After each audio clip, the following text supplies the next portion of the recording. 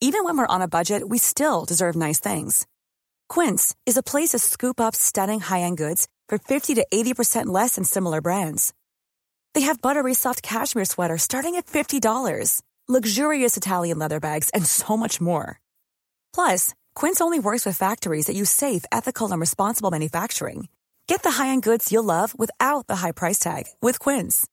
Go to quince.com/style for free shipping and 365-day returns.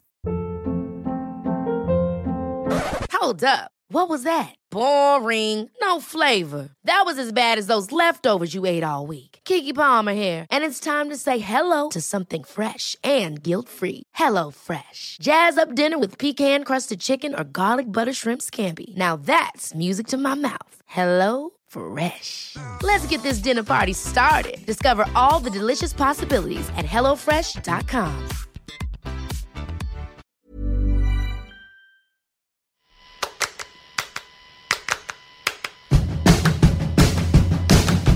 Welcome to Unscrewed, the show that knows that real liberation includes sexual liberation. I am your host, Jaclyn Friedman, and welcome to another spare parts episode of Unscrewed, where we bring you a little of this, a little of that, and get you in and out in 15 minutes or less. We have a really great listener advice question coming up, as well as some feedback on our fantastic last episode with Rebecca Traister, talking about single women in America.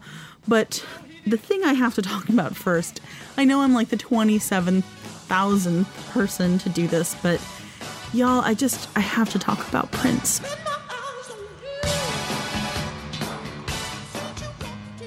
I grew up with Prince. I was in junior high school when Prince burst onto the radio. In my reckoning, it was Let's Go Crazy, which was mind-blowing to me, both musically and also just the idea of it. I mean, obviously, I understood by 7th grade that the world didn't make any sense, but Prince introduced to me the radical idea that I could dance about it. His lyrics, the sexual content of his music meant so much to me in ways that I don't think I ever articulated to myself until when he died.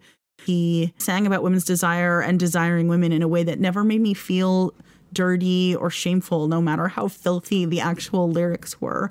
There's been a lot of great writing about Prince's filthiest songs about women and sex, but I've been thinking a lot about this song, I Could Never Take the Place of Your Man, which is really about a woman who's just been through a horrible heartbreak, and he asks her to dance, and she says, you know, maybe you could be my new man. And he basically says, I respect that what you need from me right now is something other than sex, and I don't have that to offer. It was actually really quite radical, again, in ways that I'd never fully contemplated until the last couple of weeks. Prince was queerness, right? He was weirdness and otherness, and as a kid growing up weird and queer, Prince was a sign that I was okay, that I was real, that I could actually be fabulous. Prince taught me that queerness and sex and revolution and outsiderness could be a shameless, joyous source of life. And on all of my best days in my life, they have been. Oh man, he is so missed. Nothing compares to you, Prince. I hope you're having an amazing dance party wherever you are. All right, there's no non-awkward way to transition out of that conversation, so I'm just going to do it. I've heard from a lot of listeners from our Sex and the Single Ladies episode with Rebecca Traister talking about single women in America. I'm glad you guys have been responding to the show as much as I did. It was so great, and she's so smart. And listener Jessica Bolin, who tweets at JBogoBlue, was inspired by that conversation to recently tweet me a link to a classic piece of criticism about Sex and the City written by Emily Nussbaum, really defending the legacy of that series as groundbreaking when it comes to how we think about women and sex and how we depict them on TV. Little did Jessica know that Rebecca had actually name-checked Emily Nussbaum and sang her praises in terms of her writings about Sex and the City when I recorded that interview with her, and that clip just never made the final edit of the show. So it's really worth a read, and we've linked to it in the show notes. Emily Nussbaum's classic essay in The New Yorker called Difficult Women. This was published in The New Yorker in 2013 about why Sex and the City mattered. Last but most certainly not least, we have a really interesting advice question from a listener. And for help with it, I called up Ida Mandalay, the sex educator, clinician, and activist, who regular listeners will recognize from our Don't Burn It to the Ground episode. Ida got on the phone with me to help out a listener named India, who wrote this. Currently, I'm in a 3-year relationship with my boyfriend, and recently we had a conversation about opening up our relationship.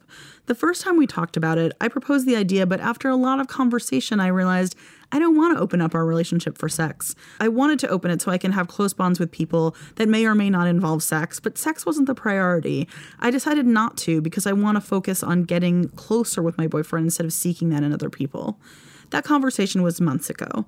A couple of weeks ago, after my boyfriend saying that he wishes he could have more sex since weeks go by without us having it, I had thoughts that maybe I never think about sex because I'm somewhere on the spectrum of asexuality.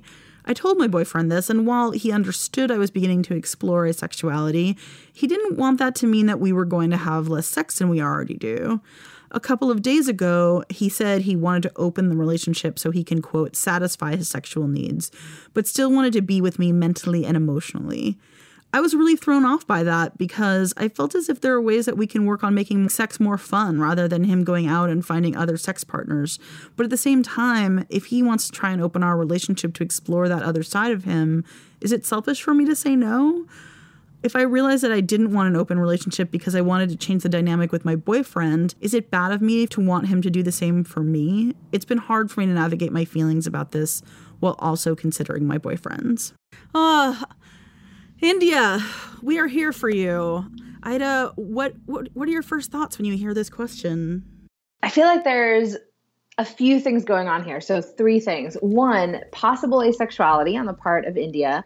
Questions about having an open relationship, and then the issue of differing sexual interests or mismatched sex drive. So those are 3 separate but related issues. So is it okay if I go sort of one by one? Go, yeah. Awesome. Firstly, it's possible that this person who's calling in or writing in is asexual, and that can be a scary process to question your identity. So I would say, what support systems do you have to help you with these questions? Or are there any friends, relatives, strangers on the internet that you can talk to like us that can help you with that? Well, and can you recommend resources for checking out the ace community or demisexuality or any of that stuff, that if she doesn't know who to talk to about it, like where should she be going? Yes. So AVEN, the Asexual Visibility and Education Network, is one of the sort of premier resources for asexuality resources. So that would be a really great spot to start the search for sure. So she's got to get some support around that. I get the impulse for I want to take care of my own feelings and consider my boyfriend's at the same time. But I do feel like you have to get clear with yourself first. It may take some time and you're going to need some patience from your boyfriend. I always think about the oxygen mask metaphor. Mm-hmm. Obviously I'm not the first person to observe this, but when you're on a plane, they say you have to put your oxygen mask on first in the event of a lack of cabin pressure before you help someone who needs help. Because if you don't put yours on first, you're not breathing, so you're not going to be a help to anybody else. So before you weigh your boyfriend's feelings, I think you have to get maybe a little clearer about your own. I would agree with that, because labels can be helpful, but they can also be distracting or really confusing. So if the whole asexuality conversation and the identity conversation is a little bit too much, thinking about sex in terms of how does this fit into the rest of your life priorities? Where does sex fit in? And what does that look like for you versus your partner? Maybe for you, sex is just not a super priority, even if you are a sexual person. And one of the things the reader mentioned is this selfish to not want to open up the relationship? And I think it's not selfish to have boundaries and have your own areas of discomfort. I would say that it is selfish to say an immediate no without considering what that would mean for you, what your interest is, and also your partner's. Because in a relationship, it's a dialogue. We try to understand our partner's perspectives and come to some decision that is not unilateral. If at the end of that process, though, if after figuring your feelings and taking theirs into account, you're still not interested in an open relationship, you have every right to not be in an open relationship. Right. And your partner then has to make a decision of, what does that mean for them? Does that mean that they're interested in exploring that anyway, and thus a breakup would need to happen? Or does that mean that there's something else that has to happen in the relationship?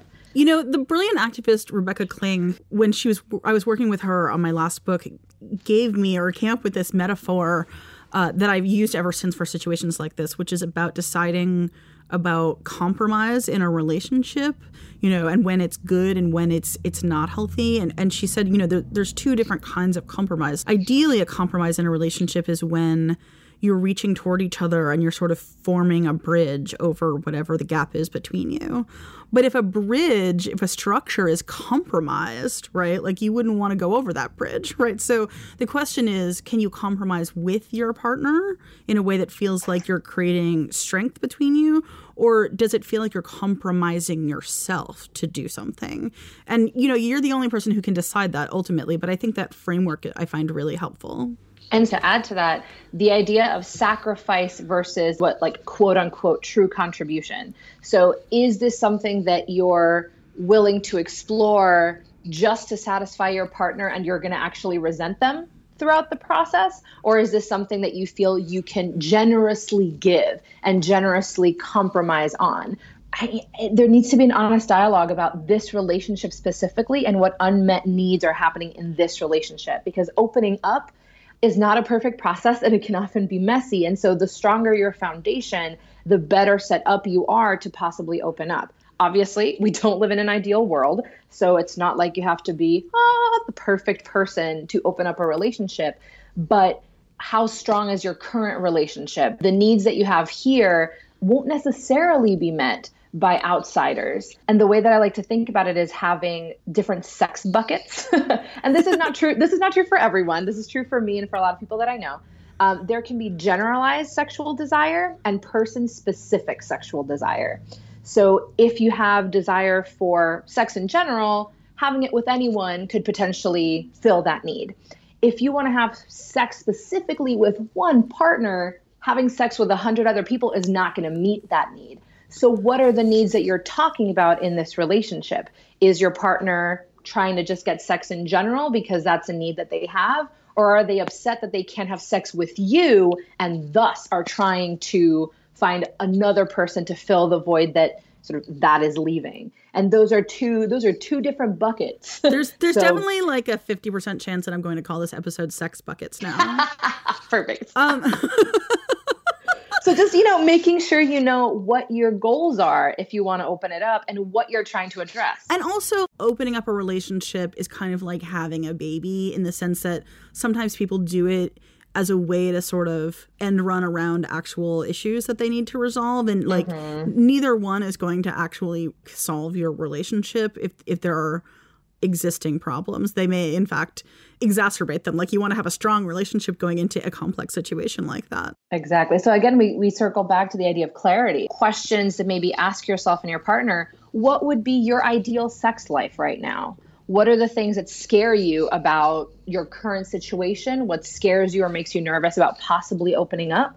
I would also say, you could try it for a time-limited situation, too. You could say, let's give the open relationship thing a try with these X very clear parameters for a month, and then have another serious conversation and see how that feels, right? Exactly, and I support that. And for me, my bias is against compulsory monogamy, meaning that if you're monogamous, I want you to be actively choosing that instead of just falling into the cultural default of monogamy because it's expected. That said, if open relationships or if a particular type of non-monogamy doesn't work for you, that's okay. It's not like non-monogamy is more evolved necessarily. I would also say just look at how other people build their relationships. So for me personally and professionally, it's really important to look at not testimonials, but just people's narratives, because we have very scripted ideas of what non-monogamy should even look like from the media. And that's not all that there is. There's so many ways to build non-monogamous and open relationships that reading more about what those could look like may be helpful in giving you an idea of things that you like, things that are not calling to you, things that you definitely want to stay away from. Can you recommend resources for that?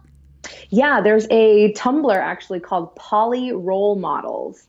And that's specific to polyamory, not just non-monogamy broadly, but that can be a starting point because it interviews people who identify as polyamorous, which is a flavor of non-monogamy. And it talks about what things were challenging, what are their biggest mess ups, what are the things that they would advise other people. And so it's a lot of personal narrative with advice as well. And so that can be really helpful, even just for people who are monogamous, because there are a lot of things that overlap in terms of healthy relationship building. So that would be a resource I would recommend. Oh, absolutely. And I think what that means really is being intentional about our needs and boundaries and about the communication involved and all the skills that we would need to bring to an open relationship. I think we should be bringing to all of our relationships. So yeah, whatever you decide to choose, there's a lot to learn from that community.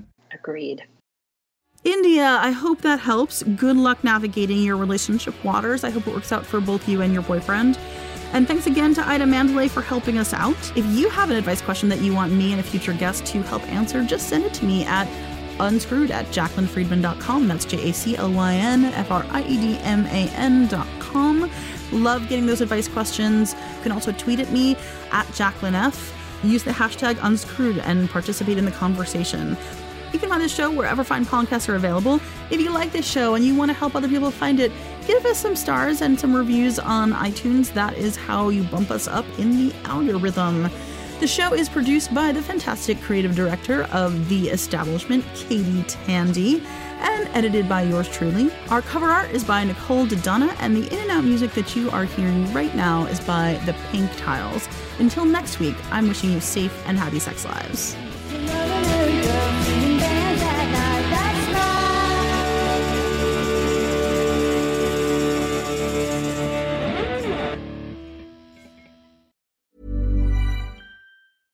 Imagine the softest sheets you've ever felt. Now imagine them getting even softer over time. That's what you'll feel with Boll & Branch's organic cotton sheets. In a recent customer survey, 96% replied that Boll & Branch sheets get softer with every wash. Start getting your best night's sleep in these sheets that get softer and softer for years to come. Try their sheets with a 30-night guarantee. Plus, get 15% off your first order at bollandbranch.com. Code BUTTERY. Exclusions apply. See site for details. Hey, it's Paige DeSorbo from Giggly Squad. High quality fashion without the price tag. Say hello to Quince. I'm snagging high-end essentials like cozy cashmere sweaters, sleek leather jackets, fine jewelry, and so much more. With Quince being 50 to 80% less than similar brands. And they partner with factories that prioritize safe, ethical, and responsible manufacturing. I love that. Luxury quality within reach. Go to quince.com/style to get free shipping and 365-day returns on your next order. Quince.com/style.